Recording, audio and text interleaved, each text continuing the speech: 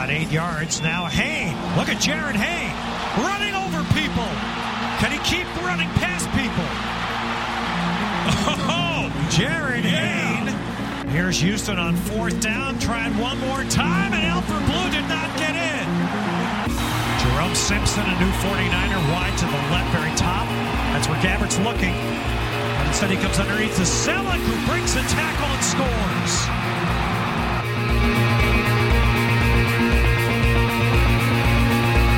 It's time to talk 49ers football on Gold Faithful with Brian Peacock and Nick Winkler. Game, obviously, the score was not what we want it to be. I mean, whether we're, exhibition games or if it's a preseason game or whatever, we're putting helmets on to play. We need to win. Need to play to that level. With that being said, saw a lot of things from a lot of people today. Week 1 of the preseason in the books, the 49ers fell to the Houston Texans 23-10. I'm Brian Peacock. That over there is Nick Winkler. You can find me on Twitter at BDPeacock. Nick, hit him up at Bay Area Wink. Thank you for joining us once again. Gold Faithful 49ers radio show brought to you by DynastySportsEmpire.com. Fantasy sports, whether it's NFL, NBA, NHL, or Major League Baseball, DynastySportsEmpire.com has you covered. And also a special shout out to Lawrence Marino, who runs DSE for our Gold Faithful logo. Oh, which looks fantastic. The logo's fantastic. Also available very soon. Gold Faithful T-shirts. Tees. Yeah, I'm really excited to if you head to our one Twitter, we'll get that link out to you once again to some T-shirts there done by Lawrence over at Dynasty Sports Empire. Big things. I'm in a Dynasty League over there, football league, very deep. IDP, which you don't like. I'm out. Which I love. I'm out. Very deep league. It's awesome. Lots of trading action. I stopped and listening. It's Dynasty, so... Dynasty, you got me back. All right. Just drop that IDP thing and I'm in. A lot of good news. Excellent. A lot of bad news also around the NFL. We'll talk about the 49ers' first exhibition game. Very special guest to break that down with us, Chris Biderman. He's going to join us a little bit later. But for now, obviously, the biggest news to me over the last few days here came across the wire today. This is Wednesday night. Cardinals guard Mike Iupati. Yes. Of course, former 49er guard, likely to undergo arthroscopic knee surgery, could put him out 6 to 8 weeks. That is a huge loss for an NFC West rival. That is a big loss for them, and it was one of their biggest additions in the offseason. Right. Now he's going to be gone half the year. Yeah, and that's one of the biggest losses that we had also from the 49ers. So that's going to be a rough one for them to overcome. Can't say I'm upset about it. As a 49er fan. And it happens. It's getting me a little bit worried. You'd be like, well, maybe the starters shouldn't play all that much in these preseason games. But a lot of these injuries are happening in practice. Yeah, I mean, obviously. And maybe more so. Kelvin Benjamin, news today. Devastating. Torn ACL out for the year. Yeah, so bad. I mean, he had a huge rookie season. I mean, dude only caught like half the passes thrown his way. But still, when he's the number one target and you lose him, as a Panthers fan, you got to be very disappointed today. LaShawn McCoy had a little scare, but it looks like he's going to be okay. He'll be back for week 1, I think. I want the 49ers to just stop practicing right now. Is that weird? It is weird. Yeah. They need so much time to gel. There's obviously some things we're going to need to talk about here when we break this game down. They are definitely not in week 1 form yet. But the 49ers lost a player as well this week. Yeah, they did indeed. Jerome Simpson suspended 6 games. Something that apparently the team knew about coming in, that it might be the case heading into the season, that he might be suspended. Yeah, and this is apparently it's for something that happened, citation for marijuana and open container in July of 2014. While he was suspended already? He was already, something? He got hit with a 3-game thing last season when he was in Minnesota. Right. And he did something else, and so now there's this. Straight up win with class guy right there, you know? He just keeps getting suspended. You know, what is this, the 3rd time now that he's been suspended?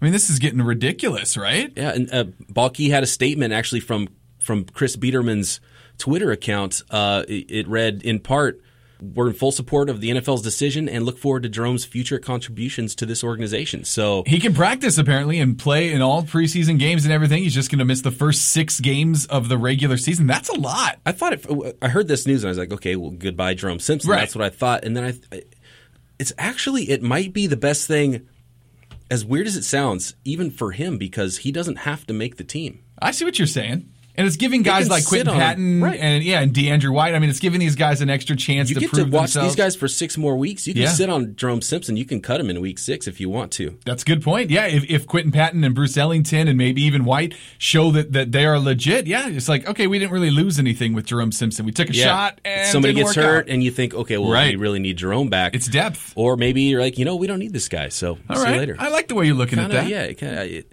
took me. I had to stand on my head a little bit and look at it and thought, well, might be kind of a bonus. I didn't know that you could stand on your head. I can. I'd actually like to see that. Yeah. The Niners made a trade as well. They sent Asante Cleveland to New England.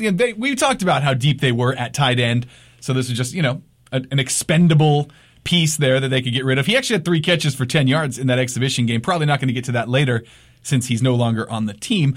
They brought in a new guard. Jordan, is it Devy? Devy, I believe. I'm not that familiar with Jordan Devy. I don't remember seeing him play. He started 4 games at guard for the champions of the NFL last season. He's 27 years old, undrafted free agent. It's only his 2nd full year. I think he spent some time on some practice squads. So to be 27, he's only accrued 2 seasons. Is kind of odd, but yeah, I mean, I guess that's good and bad. I mean, it's bad because he doesn't have the experience, but good because maybe his body isn't that banged up. I mean, apparently he was taking snaps at left guard with the 3rd team in practice today. So if they are gonna to bring him in, it's gonna be on a slow process. Somebody's gonna, like you said, maybe some injuries. Obviously, you don't hope for anything like that, but he just added depth. And when we get to that review of the first preseason game, there's definitely some gripes, not necessarily some gripes, but the left side of the whole second half, the left side of the offensive line did not look good. So depth could be a problem there. So obviously that's a need position and, smart move.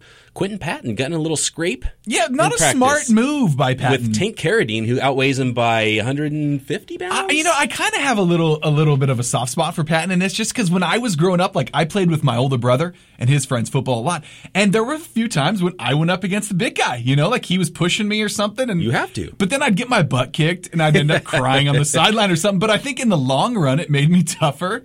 Yeah, you can't back down. It's like the first day of prison thing, right? Yeah, exactly. You go after the biggest guy, and I did, and I got my butt kicked. But I earned respect in the long run. Yeah, second straight day for a fight with Tank, though, and 3rd so far in this season. I mean, he had one back in spring with Looney. I mean, is this like a pattern? I mean, is this something we need to worry about? He might have seen the same film I saw on that first preseason game because he's one of the players that did not impress me in that game. He's maybe still upset about that. Yeah, so we're going to get to that a little bit later.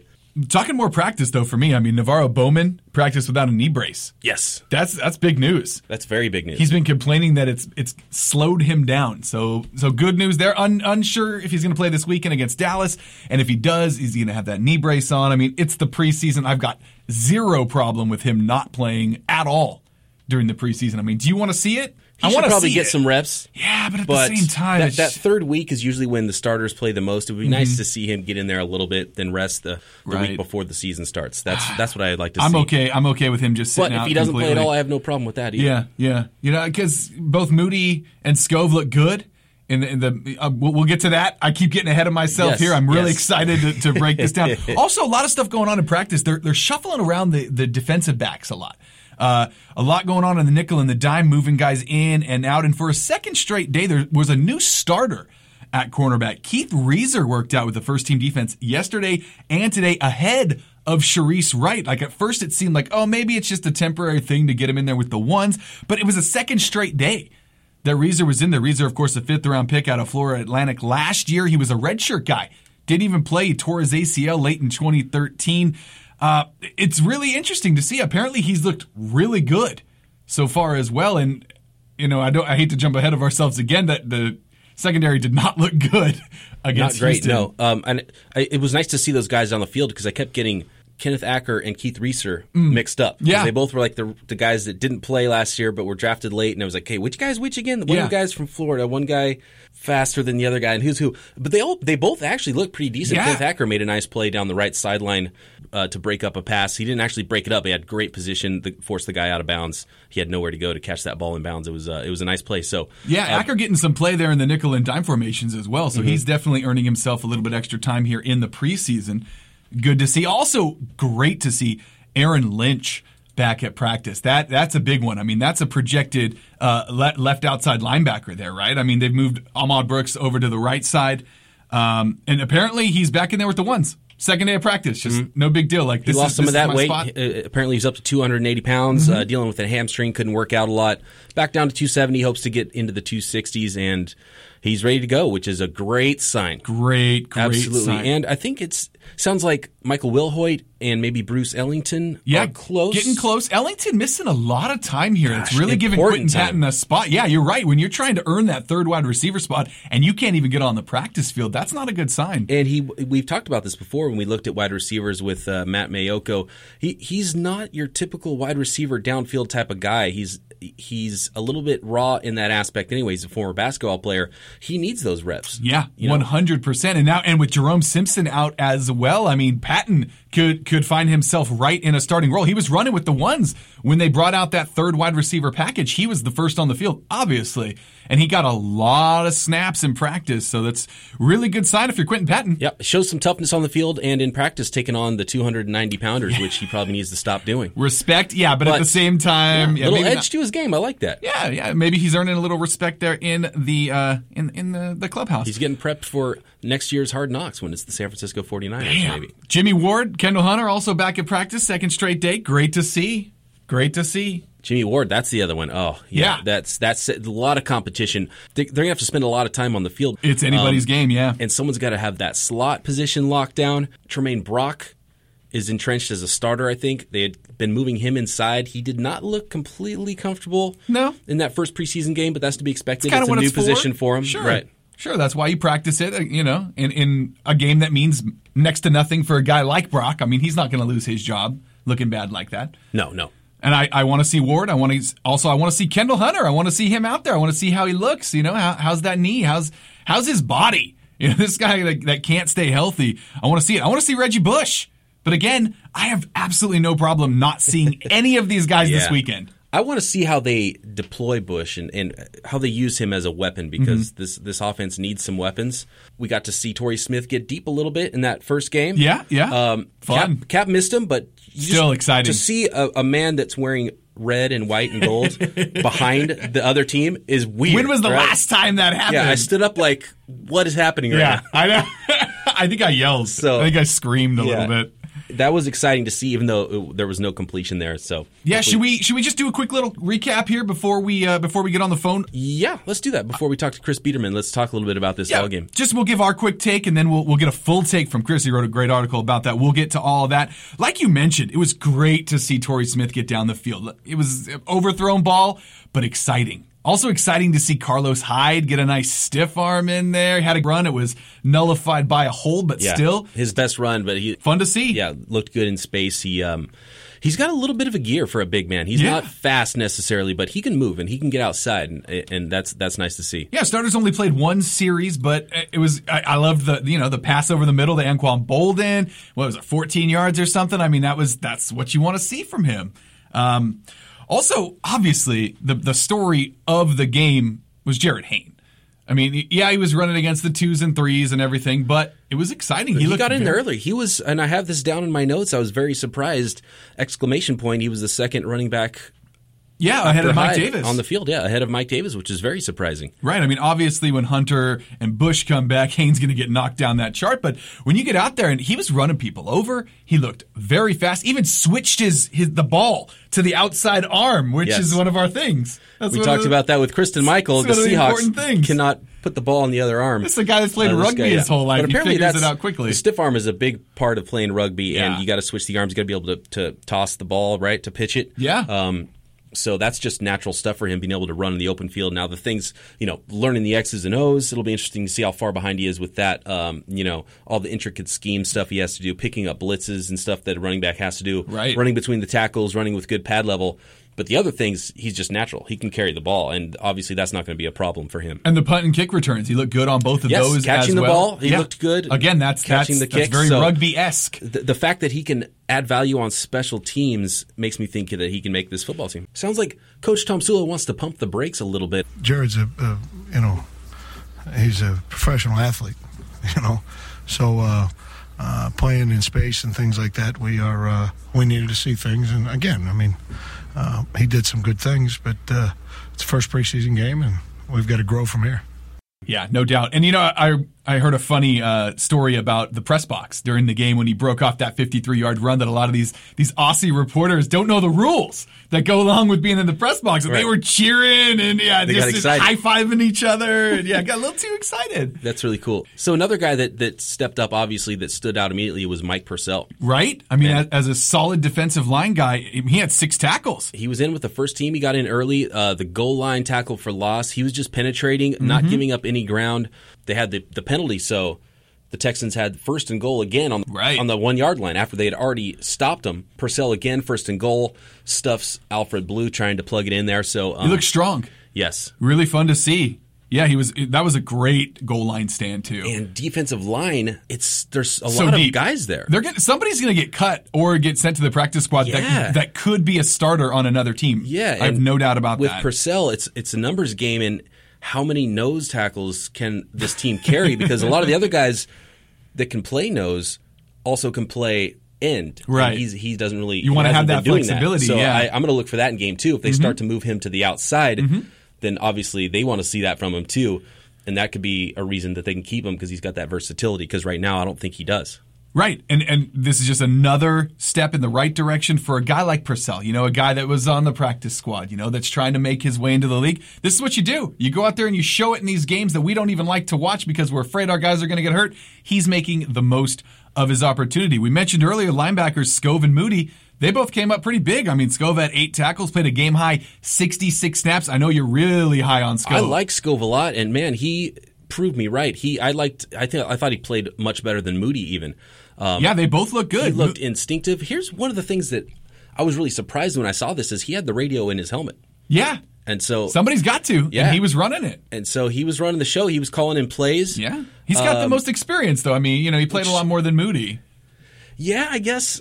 I don't know. That's just surprising because Moody's got a year on him with the 49ers, and for him to come in, and so to me that tells me he's ahead of Moody on the depth chart. I mean, they were on the field at the same time. But Moody's been running ahead of him in practice. But this is what I'm saying. I mean, does it mean that he's ahead of him, or does it mean that he was running the Navarro Bowman spot, so he's actually behind Bowman? No, that's a great point. But then Moody's going to be Bowman's number 2, exactly. And on the other side it's Will Hoyt and Moody. Exactly. Yeah, you might be completely right about that. I mean, who knows? We're going to find out a lot more about Desmond this. Bishop came up a little bit hurt, but he was the next guy calling in the plays. Right. So those two guys had the radio in their helmet. But I think it's about time we talk to Chris Biderman. I think that's a great idea. I have so many more notes, so we might have to take this quite a long time here reviewing this game. Let's call him. But let's talk to Chris. All right, with us on the phone, Editor-in-Chief, Niners Digest, covering the 49ers for Scout.com. He's also a contributor to AP Sports, covering sports throughout the Bay Area. Of course, I'm talking about Chris Biderman. Chris, thank you so much for joining us today. Yeah, no problem. Thanks for having me. Yes, you had a great recap of the 49ers' first preseason game against Houston. What's your biggest takeaway from that first game? I mentioned it a little bit in that piece. I think it's just things working, the operations standpoint of running a game for the new coaching staff, getting the personnel in place, getting the plays in on time, which was obviously one of the biggest issues with the previous coaching regime. Yes, last season was brutal. Yeah. So I just think, the operation stuff, and Jim Tomsula talked about it, that the first touchdown, it was pretty clear Antoine Bethea and Dante Johnson didn't really have any interest in making that tackle.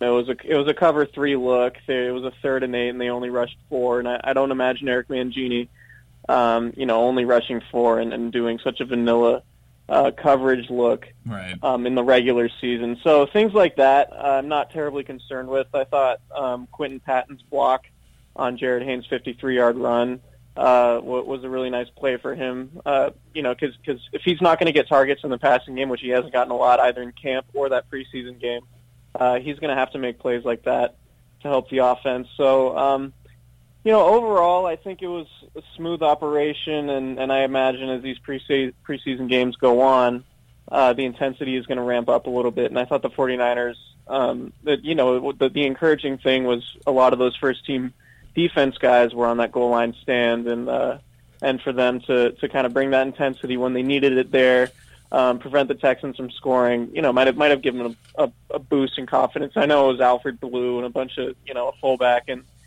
their reserve running backs getting those carries and not Foster. But for the week one of the preseason, all you can really want from a team is to stay healthy, to kind of operate properly, which the 49ers did. Yeah, and just kind of get their feet underneath them. Right. I'm glad you brought up operations because there was exactly 0 delay of game penalties. Fun to see. Which was nice. Very nice to see. I'm glad you said the thing about Antoine Bethea, too, because there was another time he was just it was like it was a non-contact practice for him. Taking it easy. I don't know if that's just the way he rolls as a veteran in the first game of the preseason. Which I'm okay with, if that is the case. I don't want any guys getting hurt out there. Yeah, I mean, I would think he had the governor on.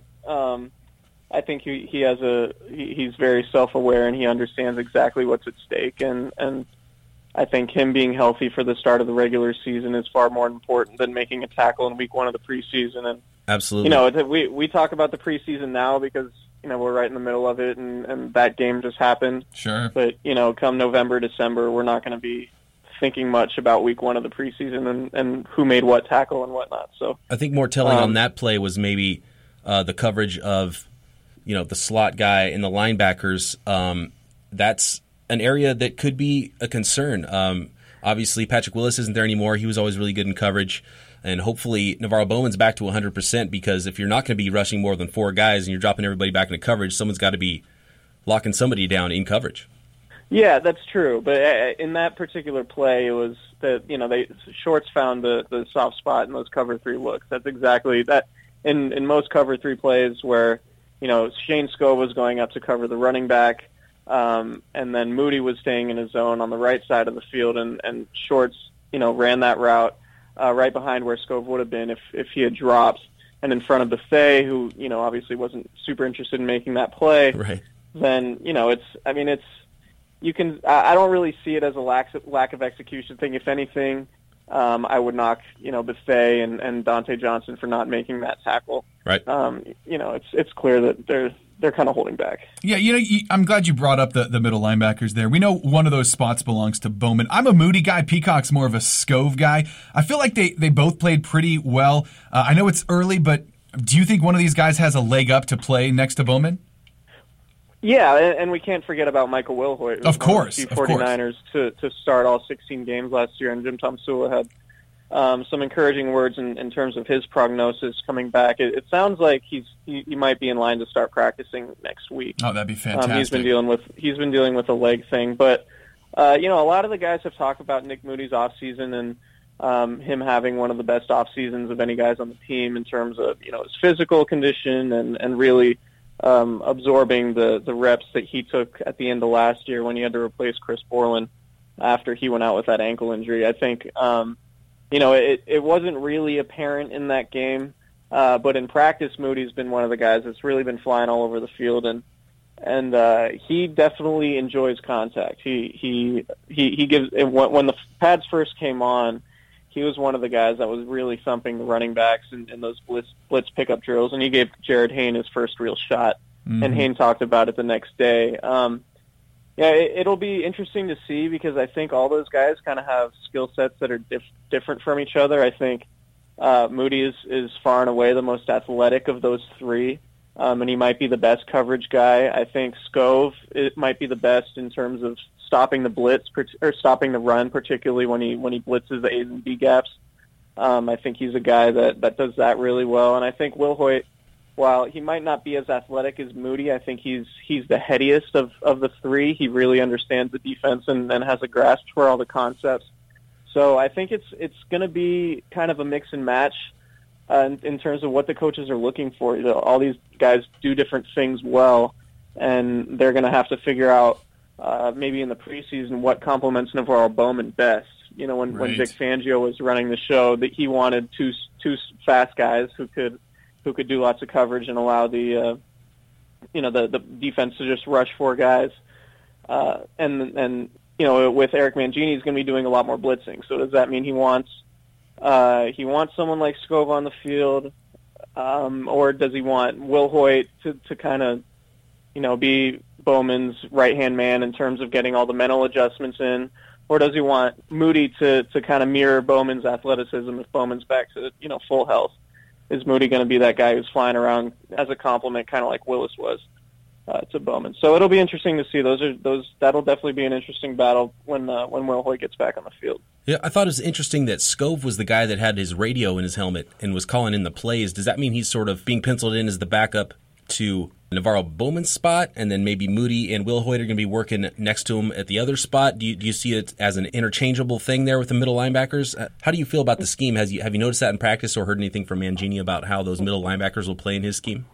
Yeah, but Mangini talked about yesterday how Scove is really doing well in terms of picking up the offense. And obviously he's a Stanford guy, and when he was at Stanford and had Fangio, they were running a pretty complex scheme. And it seems like that guy who's ever playing the strong side linebacker spot is going to have the green dot in his helmet, whether it's Scove or Bowman. I think Moody could do it if he had to, and I know Will Hoyt could. And those spots, I think, are probably interchangeable. I think early in the off-season program, they probably wanted certain guys focused on one spot. Moody was probably weak side.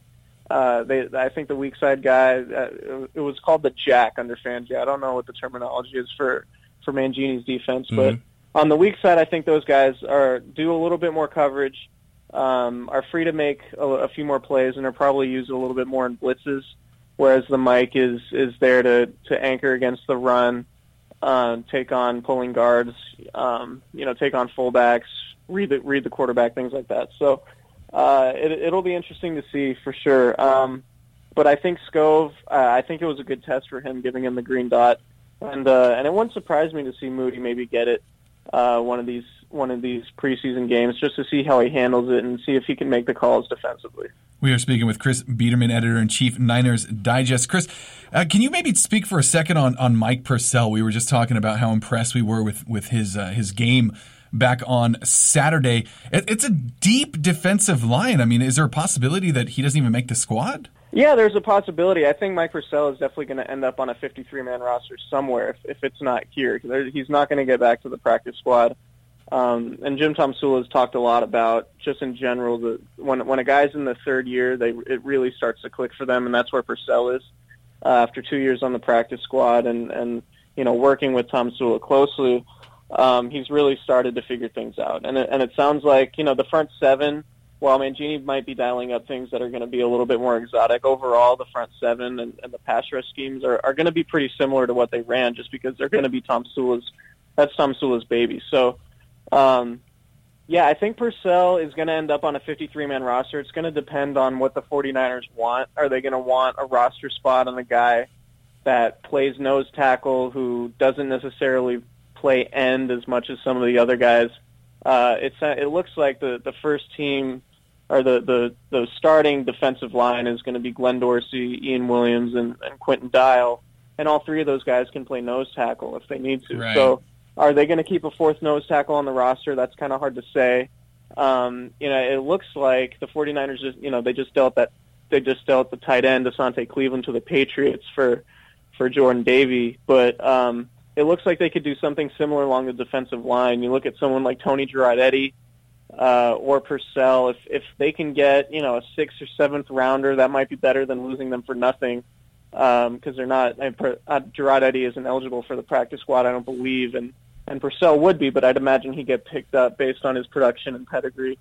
Now, if Purcell does end up doing playing a little bit of end, do you think that could possibly make? Because I thought he outplayed.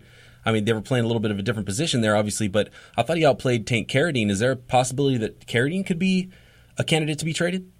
I don't think so. That would be very, very surprising to me, considering Trent Baalke isn't one to trade his early draft picks, with the exception of A.J. Jenkins, who clearly wasn't working out. I think Carradine definitely shows signs of being an important contributor along that offensive line, or defensive line, sorry. And I think he'll work primarily as a nickel pass rusher at right defensive end. That's where he's been working. He's been getting some base work as well behind Quentin Dial there. But I'd imagine he's going to be a base guy, a nickel guy rushing the quarterback. And so it's hard to say. I mean, the defensive line, that Darnell Dockett doesn't have any trade value. Glenn Dorsey's been kind of injured, and he missed all of last year, and he hasn't practiced the last couple of days with a muscle strain, Jim Tomsula said. So you have Eric Armstead, who's been working with the third team, just to give kind of an indication of how deep that defensive line is when your first-round pick is working with the third team. And it's not like he's having a bad camp either. Right. Armstead's definitely shown flashes. So they have a lot of guys there, and Purcell was an undrafted guy, and I just don't see him keeping four guys who can play nose tackle, because it looks like Quentin Dial's pretty entrenched in that starting role, and he can play nose. If Dorsey's healthy, he can play nose. Ian Williams might be their best defensive lineman right now, and you saw that Saturday. He was getting in on nickel situations, which didn't really happen the last 2 years under Fangio. Fangio didn't like having nose tackles on the field. He obviously had Justin Smith and Ray McDonald, who are pretty good players, but it's interesting. It's an interesting sign with Williams getting time at nickel. That kind of indicates where he is in terms of the overall depth chart for that. But yeah, I mean, I just can't see Purcell leapfrogging one of these. They use a second-round pick on Carradine, and he hasn't really had an opportunity to get any significant time yet. So I think it'd be far too early to give up on him now. And Tank looks so much bigger, because he was 270-something pounds, I think, at Florida State.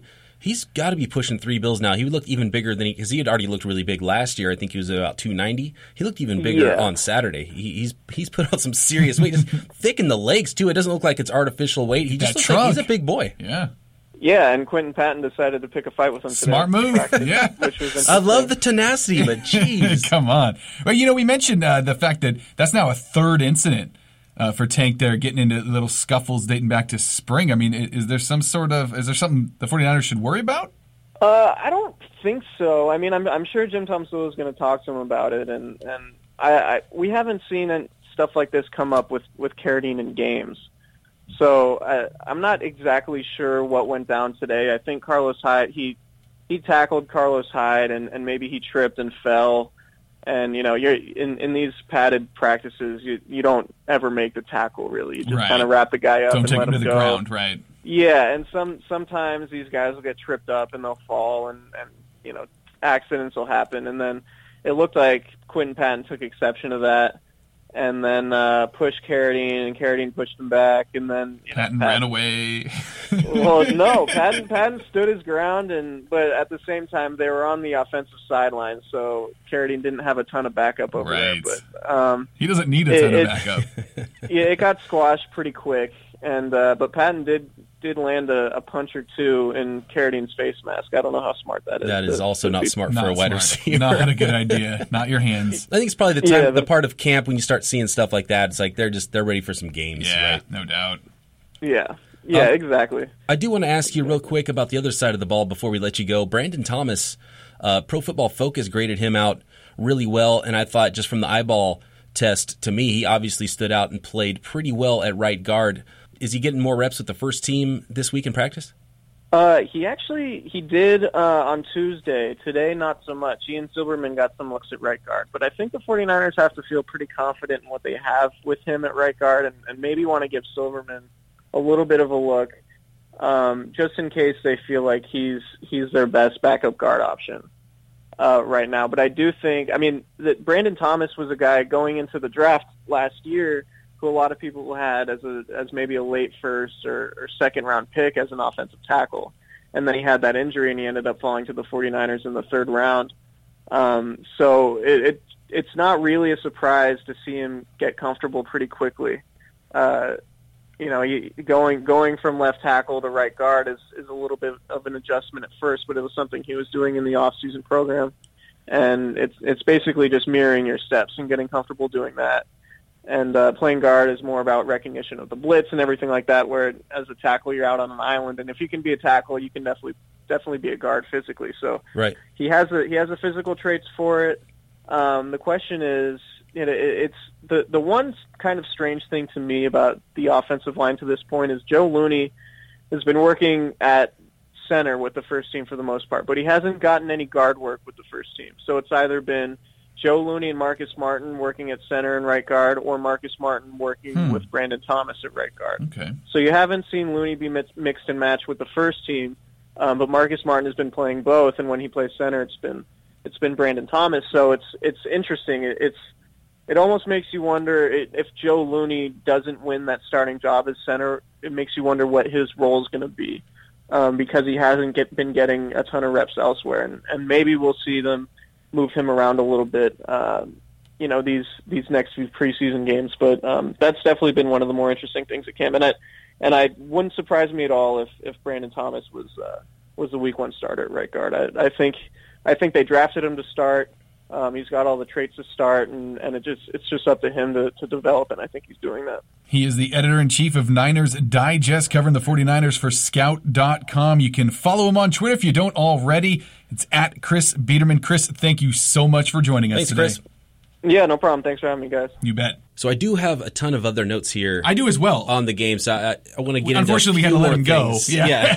He's a busy man. Yes, he is a busy man. Covering the 49ers and whatnot. I didn't even get to Bradley Pinion, who obviously I watched very, very closely. I did too, just because he had a funky punt in there. He did. There was a funky punt. For me, that overshadowed everything else he did, because I couldn't wait to mention the funky punt to you. He averaged 48.8 yards a punt. That's with the bad punt. Yeah. He had a long of 58. I mean, we didn't really get to see a whole lot of coffin corner kicking going on, because the Niners offense was struggling to move the ball. But I thought he looked really good out there. He looked like he had a really strong leg. He had a free kick as well after that safety. So that was good to see. And I also wrote down Andy Lee's first game as well. He only averaged 40.8 yards. He did have a little bit more precision to his, though. A few kicks inside the 10, stuff like that. So we're gonna monitor this all season, aren't we? All season long. That's what it's come to on this Gold Faithful podcast. Hunting. Just a few notes here of people that impressed and people who maybe did not.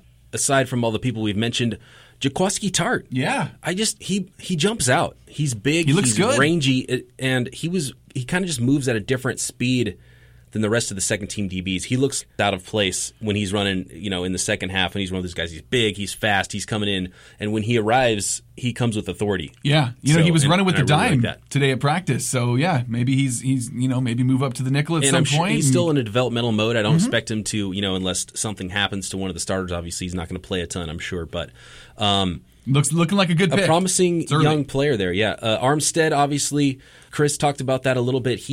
The obvious traits are there, so just consistency in him developing a little bit. He's got power, and forget holding his ground. He can pick a man up and drive him backwards. Right. He can be a monster if he wants to be, so hopefully his development continues. Mike Davis.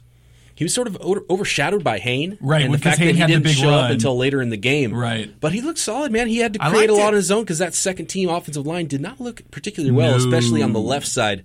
Brandon Thomas and Trent Brown looked okay on the right. The left side was just a swinging gate.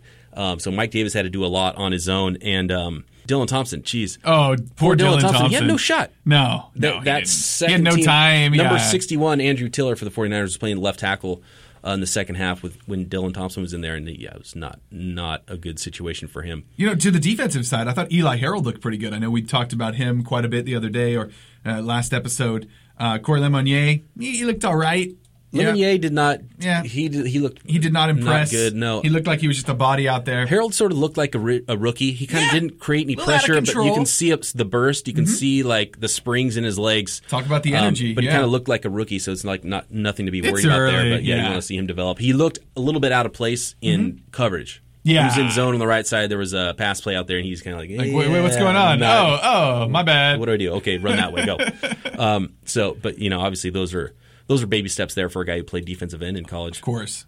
Moody, he accumulated a lot of numbers. I wanted to see tackles? He got to play a lot, which is nice. Sure. He got hung up on one play. I mentioned how Tank didn't impress me that much, and there was one of those early first quarter. Alfred Blue had a 14-yard run up the middle. Carradine just got rooted out and completely turned, opened up a huge lane, and Moody right behind him just got caught up in trash. Wasn't he had every opportunity to make that play, just kind of got caught up, and it was a non-factor in the play. Scove on the other side took on the pulling guard, so he was out of it, and then before you know it, Blue is deep into the secondary. So Moody's playing right behind Carradine, and they both got taken out of the play, which is not good. Not a good look at all if you're trying to stop the run. So hopefully we see that clear up. Blaine Gabbert, at first you're thinking he looked good, and then I went back and watched the game. Not that good. I want to see him complete a ball further than 7 yards down the field. He's Alex Smith. He's never done that. Yeah, no, he just reminds me of Alex Smith. I mean, bigger hands, of course, but it's just you're right. It's just a lot of tight end work, which is one of the 49ers' deepest positions. But I'm just not. You're hoping you're seeing a guy that, if Cap unfortunately does go down, that's going to come and win you games, and I still haven't seen that from Blaine Gabbert. I just feel like he's not the same type of athlete as Kaepernick, which is surprising that he would be his backup. I feel like you would want someone that could run similar plays as Kaepernick, but I don't see the strong arm and I don't see the athleticism. I mean, there's not that many guys with that good of arm and leg talent put together. But Gabbert doesn't really makeup. Yeah, I know what you mean. Yeah, he's not going to run a lot of read options, but he's pretty athletic in the pocket. But he's not going to run any read options. But he's not. He doesn't push the ball at all down the field. Being too cautious. I'd like to just see a little bit of that. And I don't it's know the if preseason, air it out. But he never has. So right. Even dating back to his days at Missouri, that was kind of the knock on him. Yeah. Check down Charlie, they call it. So, what do you want to see looking forward to the Cowboys game? Like I said, I obviously don't want to see any injuries. I want to see the offensive line. I want to see a little bit better mold. I want to see maybe 2 series out of the starters. Maybe put together a couple of Carlos Hyde runs. I want to see Kendall Hunter get out there. I want to see Reggie Bush in space. I want to see the defensive line. I want to see if Purcell can have a nice follow-up game. I have the same note, the offensive line. I want it to start to look like a unit. Yeah, of course. Who's playing where and how do they play together? And let's see that unit gel, because the offensive line is sort of one, it's one cohesive thing. I don't want to see that come together. I want to see the secondary bat down a ball. I don't want to see these backup quarterbacks just completing passes all day long. They've got to be able to cover, and we've got to be able to have pressure. There's no Aldon Smith. That's a good call. So and those things work together. So we need to get pressure and cover. I want to see Bradley Pinion. I want to see some more hang time. That's all. It was good. I want more of it. Yeah, and hey, as much as I want to see Cap to Torrey Smith downfield connection and see that kind of happen. I can wait on that. Yeah, I'm not worried about seeing that. No. I mean, hopefully that does happen. Just I don't want to see anybody get hurt with all these injuries. But throwing that pass once in the preseason is going to make people have to defend all season. You have to respect it, absolutely. Yeah. But I really want to see DeAndre White, Quentin Patton. Sure. A lot of these rookie tight ends. Mm-hmm. It would be nice to have Ellington back on the field. Get some clarity here with this 3rd to 5th wide receiver situation. Jerome Simpson's gone. What is that going to look like? God forbid Bolden or Smith get hurt. Right? And we're going to need the 3rd, 4th wide receivers. Ellington's not practicing, so, who's going to step up and win that job? That's going to be very interesting. I want to see those guys get a lot of work. Yeah, I'm excited for the game this weekend. I'm going to sit there nervous the entire time like I did back on Saturday, just, praying for no injuries. Should we get to the top 5? Top 5 this week. Rivals. Top 5 rivals. Top 5 most hated rivals in the National Football League for the 49ers. Whose turn is it to go first? I think it's your turn to go first. I'm going to go first. All right. Number 5 for me. The Falcons. Falcons, yeah, that dates back. Oh, and that's just, I did not care about, they were even, NFC West is like, who cares about the Falcons? Mm-hmm. But the Dirty Bird. Yeah. It was ugly. 1998, was it? Yeah, I can respect that one. That's enough. I will probably hate the Falcons forever just from that one. All right. Dirty Bird offseason, Jamal Anderson. Really dumb Jamal Anderson's run anyways. Life has taken a turn. Have you heard? No, is he you should go, listeners and Nick, go look up Jamal Anderson's life. I'm writing it down. Yeah. Do I just Google that? Jamal Anderson Jamal Anderson life? after football. Okay. Is it like a Maurice Claret kind of thing? No, not as many firearms. Okay. I don't think, but as much Grey Goose. Just look it up. We'll get back into 5 it. 5 Falcons. All right. 4 Rams. Yeah, the former Los Angeles Rams. They don't. I like them. I don't dislike them as much as I used to when they were the LA Rams. I had more friends growing up. Where I grew up, Central California, it was all, Giants, Dodgers. It was Rams, 49ers, some Raiders. Of course. So obviously those teams are always, your rivals, plus they were in your division. They're the LA Rams.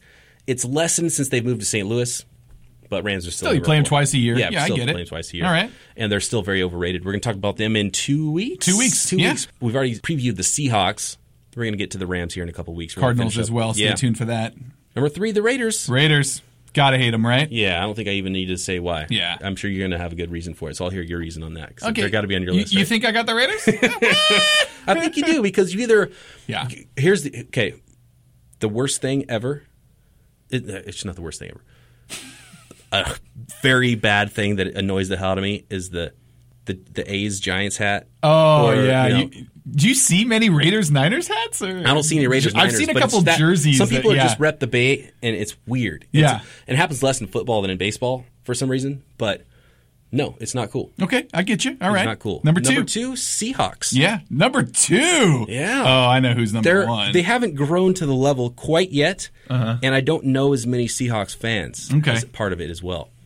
And there's a chance that, and bright lights burn out quickly, right? All of a sudden, maybe the Seahawks in a couple of years aren't going to be. Maybe they're going to be good forever, but maybe they're not. And we talk about offensive lines and how scary ours is. Seattle's offensive line not looking good either. I've got a great when we go to the mailbag in a little while. Okay, a great tweet from one of our Seahawks fan listeners who was excited that we talked about the Seahawks on our show. All right, we'll get to that. Number one for me is the team that will always be there and always just annoy the hell out of me, which is the Dallas Cowboys. I already wrote it down. I knew you were going to say that. Dallas Cowboys. They're still ahead of the Seahawks. Seahawks could get there. All right. I mean, they are number 2 with a bullet, but it's still the Dallas Cowboys. Okay. My top 5, I just have those 2 switched. We'll go ahead and start with that. I have Seattle as number 1. I have Dallas as number 2, for obvious reasons. Everybody knows why. Yeah. The turkey on the 50, I think, is what kind of put Seahawks into number 1. This recent, the 2013 And playoffs. just having to watch them go to 2 straight Super Bowls, that's but then they lost the second one. Didn't that make everything else so much better?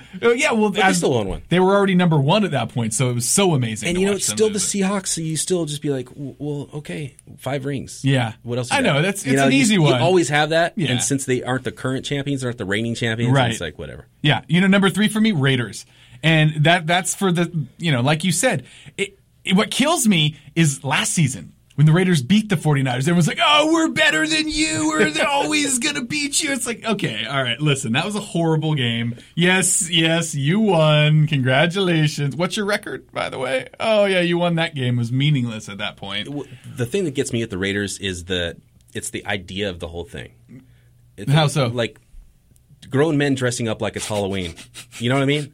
Like, we're scary, tough guys. Don't come to the black hole. Whatever. Why not? Yeah, come on, dude. Yeah.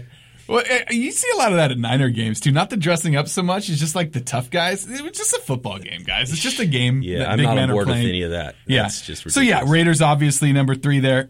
Number 4 for me, Green Bay Packers. It dates back to Brett Favre days. I really, really hated the Packers for a long time. So the catch too, obviously one of my favorite moments as a Niner fan, because it was that first time of like, yes, beat the friggin' Packers. That was so big. Yeah. And pre-98, and pre-Seahawks, the Packers would have been on my list. They're definitely 6 on this list. Yeah. And then the Rams for me, number 5, for the same reasons you mentioned when they were in L.A., one of my I guess he'd be my uncle-in-law or something. Yeah, well, regardless, he was a Rams fan. And so when they were going on their run also with Kurt Warner, it was just so annoying to have to hear him talk about it constantly. And and then what's his Purcell? No, what was his name? Oh, they're Dick Vermeil. Oh, Dick Vermeil. And his crying and come on, man. And the Flipper Anderson game. Oh, don't even get me started on Flipper. I think a lot of 49ers fans have a lot of these same teams, especially those top 4. Yeah. What are the other teams, though, that are around the league? Because the East Coast bias thing gets worse and worse for me. Like, I didn't used to care about it as much, but I almost have to turn off the TV if they start talking about the Jets or the Giants or the Giants, Patriots. I think, are kind of in that, right? It's just so ridiculous. Because of the whole Kyle Williams thing a few years ago in the NFC Championship game. Also, you look back at the Giants with the Jeff Garcia game. Yeah. The postseason game with the huge comeback. That's right. There's definitely a little bit of rivalry there, I think, with the Giants. Those teams would definitely be next on the list for me. You know which team I don't like at all? And it's nothing that they did or that they're even a factor really at all is the Jacksonville Jaguars. Why? The two-tone helmet. That you just don't like it, huh? It's like I see them on the field. It's like, that looks like a crappy D3 everything about school. Their uniform. It just looks like you don't look like you have graduated to the NFL yet. Well, and they haven't. Franchise. I mean, they haven't won yet. They had one good season, right, with Mark Brunell, and they went to the AFC Championship game. Yeah. I mean, so it's not like a rival. It's not like a hate thing. It's just like, what are you doing? Yeah. Man? I'm Get with it you together, on that. you know? Look at this. You're a professional Get a job. franchise. What's the deal? I like that. So number 5, I would say, looks like we have the Rams coming in at number 5 there. We actually may need to move that up since we don't have a whole lot of other ones. I guess Rams got to be 4. Who was your Rams 4? My 4 was Green Bay. So it's between Packers and Falcons. We got to fight that out. That's a tough one. So maybe you had them 4, and You had Falcons 5. There were some of those big games, and I totally feel you on They were division Packers. rivals for a long time, though, the Falcons. The Falcons were, yeah. But they never mattered, even when they were just in that the one division. season of the Dirty Bird. I got no problem with the Packers. Green Bay 5. There's so many big games. Rams and so many 4. battles Looks there. like Raiders are 3. We both had them there. Mm-hmm. And then it's Dallas Seahawks and Cowboys. Seattle. Right now, I think if they're in a tie, you got to give the tie Seattle. to the team the that's current, on top. The current hate. Right. Yeah, because there's not any feuds going on currently. So with Dallas the Cowboys. 2, and then Seattle number 1. There's the board. I like it. That's it. Mailbag. Twitter user RugerJH22 goes by the name Leroy Green, which might be an alias. He referenced an article that he wanted us to read about the Seahawks O-line that could be a problem. Obviously, they lost Max Unger in the Jimmy Graham trade, was their center. Already ranked near the bottom of the league in sack percentage. Yikes. That was before they lost Unger. Pro Football Focus ranked guard James Carpenter and right tackle Justin Britt among the worst pass blocking tackles, or Justin Britt's among the worst pass blocking tackles in the NFL, maybe the worst. And James Carpenter's not much better at guard. So maybe that's a team you can put some pressure on. Right. They ride Marshawn Lynch very heavily if he gets hurt, or He's old. not opening up as many holes, because he does a lot. He leads the league in broken tackles every year, by a large margin. His truck is pretty amazing. It is a strong truck, 99 truck for sure. Should be. And Russell Wilson, I mean, he's got that escapability. He's very he could feel it in the pressure. And for me, I hate Russell Wilson, obviously, and then Seattle's number 1. Do you find that there's, because I feel like he gets lucky so much. A lot of people, just his personality, they think he comes off a little bit false, like a little bit too. Well, he's a self-admitted bully when he was growing up. He admitted to that, and he became all apologetic about it as an adult and everything. But he's that kid that was good at sports and was a bully, which is just, to me, that's just horrible. That's just horrible. See, he's trying to make up for it by trying to be Mr. Nice Guy. Yes. He's always at the Children's Hospital on his Twitter, and some people say that's BS. My least favorite player in the NFL, it's Russell Wilson. Okay. All right. Maybe we could do that as a list. Least favorite players. Oh, we could actually absolutely do that. Be some good arguments there about why we don't like certain guys. I don't know why we always have to take it negative. Yeah, that's a good point. We go positive. Our 5 favorite non-49ers. And one of our most diehard listeners, Phenopolot, he goes by on Twitter. He wanted us to talk about the Madden 16 ratings. Have you looked at them yet? I have not. They've been leaking a little bit of stuff. Let me just tell you about what they've got. Overall team, 78 overall. For the Niners? Yeah, which is in the NFC West. It's tied with the Rams. All right. Cardinals for the bottom, right? For the bottom, yeah. Cardinals are 82, and then the Seahawks are rated over 91 overall. 91, that's big. Yeah, which is a large gap. Yeah.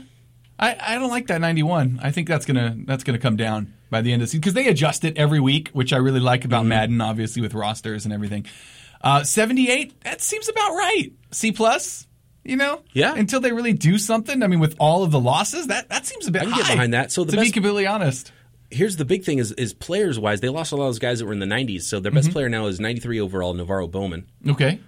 Which is still, that's generous. That's generous for a guy that didn't play last year. That's right. So they're giving him kind of just a buy for everything. Sure. It's like, okay, let's see how he looks when he comes back. He's grandfathered in with that Antoine 93. Bethea, 91 overall. I can get in on that. It still has Alden Smith listed on here at 89 overall. Ooh, see, boom, right there. They're more like 76, so now right? they're going to be, Yeah, I mean, you gotta be honest. The overall rating is going to go down for sure. That 78's dropping. Aaron Lynch, 79, and Ahmad Brooks is 80. So those are our new starting outside linebackers there. Both with 6 sacks last season. I can get into that. And it doesn't have that's the only defensive players it has leaked yet. That comes out next week? Madden, I think? Yeah. I don't know. And I haven't played any of these new generation Madden, so I'm kind of out of the loop. But I'm just kind of referencing my old Madden days. Don't worry, I'll buy it next Tuesday. We'll get into it. Let's see. Carlos Hyde, 77 overall. Torrey Smith, 86. What's Bolden? Does it have Bolden 88. Okay. So it looks like Bolden is probably... It doesn't have Kaepernick. Oh, no. Kaepernick, 81 overall. Okay. Wow. So that's got to be a dip from last season. It is probably a little dip. Yeah. Anquan Bolden looks like our top offensive player at 88, unless... I was going to say, Staley's probably pretty high. Staley's got to be the highest, yeah. I would say he's probably number 2 on the whole team. Yeah, and he could be over... He might be ahead of... Yeah, he might Navarro be in the 94-95 range. He always gets ranked really high. Going over the depth, actually, we just talked about earlier about the O-line. If the 49ers lost Joe Staley, that is almost the most important piece on the team right now. Bite your tongue. Yeah, so that's terrifying. Yeah, depth. Let's build that depth. Then you're looking at a 4-win season. Oof. Where we at? On that note, we're wrapping it up, huh? Yeah. On the possibility of losing our best player. What if our best player gets hurt? Okay, thank you for we'll listening. see you next week. Good luck this weekend, 49ers. Do not get hurt against the Cowboys. Oh, do you want to give away a shirt? Ooh, yeah, these shirts are pretty sweet. So for those of you who stuck out the whole show and are listening at the end, ooh, you're there we get go. the benefit because you're going to be part of the T-shirt giveaway. These are for the hardcores. Just give us whatever. We're going to pick somebody. Whoever gives us the best tweet, #GoldFaithful, and we're going to give it away a T-shirt. #free T-shirt in there. That's right, and we'll let you know next week who is the winner of that shirt. Thanks for listening, everybody. Gold Faithful 49ers radio show. We will be coming at you again next week. And we'll talk about the defensive backs. Yep. And we will have somebody on to chat with us, I hope. Yeah. I don't know find who somebody yet. fun. Somebody good. And maybe we'd want to get to the food, right? Food and drink. Let's do that you next do week. That? Top 5 Our food favorite and drink. food and beverage during a football game. Do you want to go stadium positive food, and or light do you want to music. talk about more like tailgate, or what you're eating at home? I think or whatever. All combined? Overall, okay. yeah. Just favorite football food. Mm-hmm. Top 5. I like it. Until next time, thanks for listening. I'm Brian Peacock. You can follow me at BD Peacock. That is Nick Winkler. Where can they find you, Nick? At Bay Area Wink. There you go. Thanks for listening. Thanks to Chris Biderman. Talk to you next time. See you.